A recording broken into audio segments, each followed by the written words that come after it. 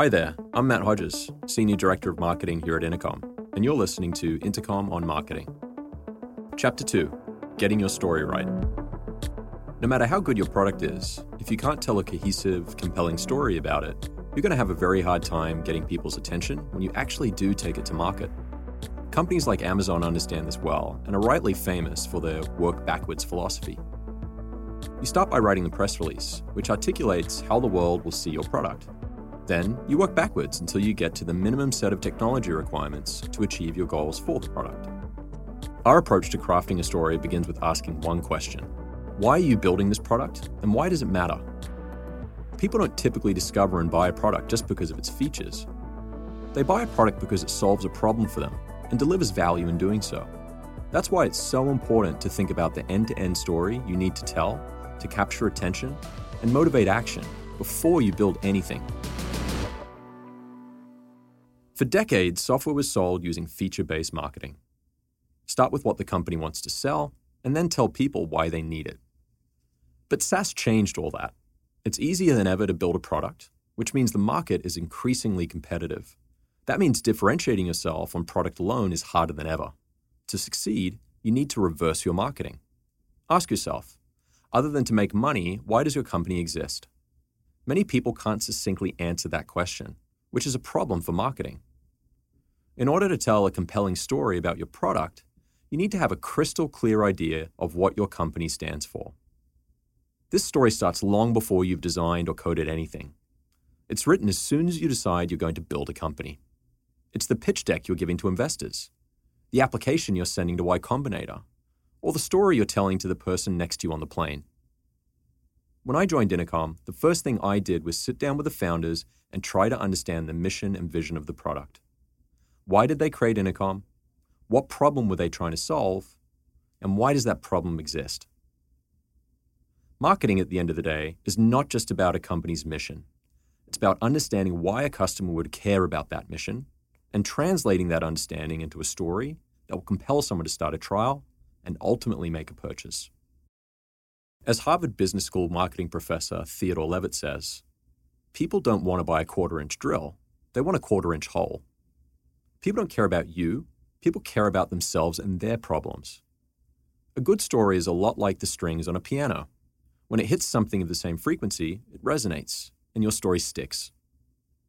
To start, you need to have a clear understanding of who your target customer is.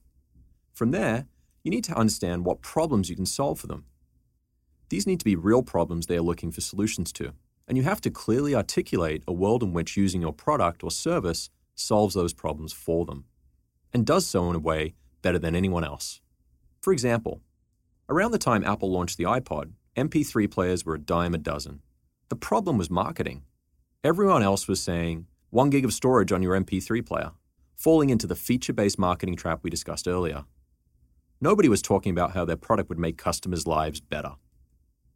Apple went ahead and focused on the customer benefit, 1,000 songs in your pocket.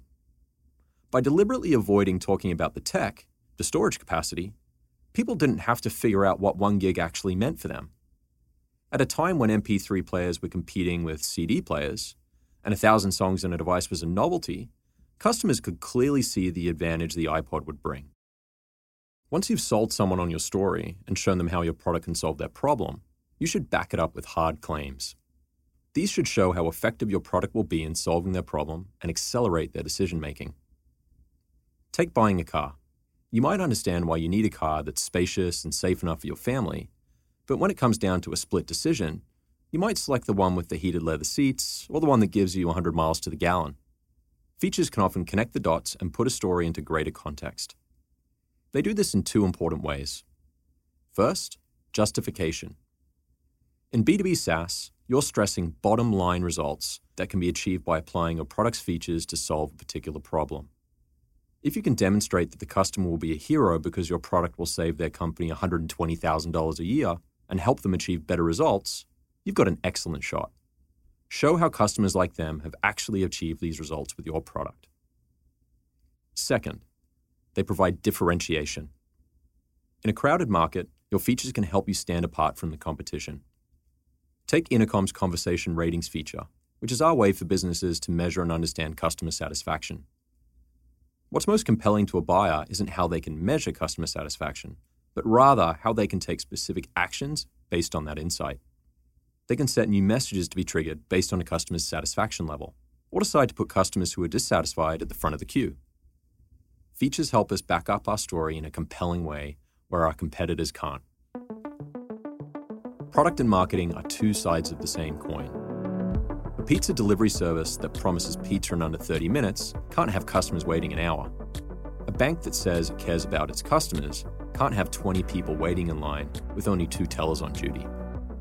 Create your story in isolation of product, and customers who might be interested will be ultimately disappointed. Get your marketing and product teams in sync, and you'll have created an advantage that nobody else can copy. This has been Intercom on Marketing.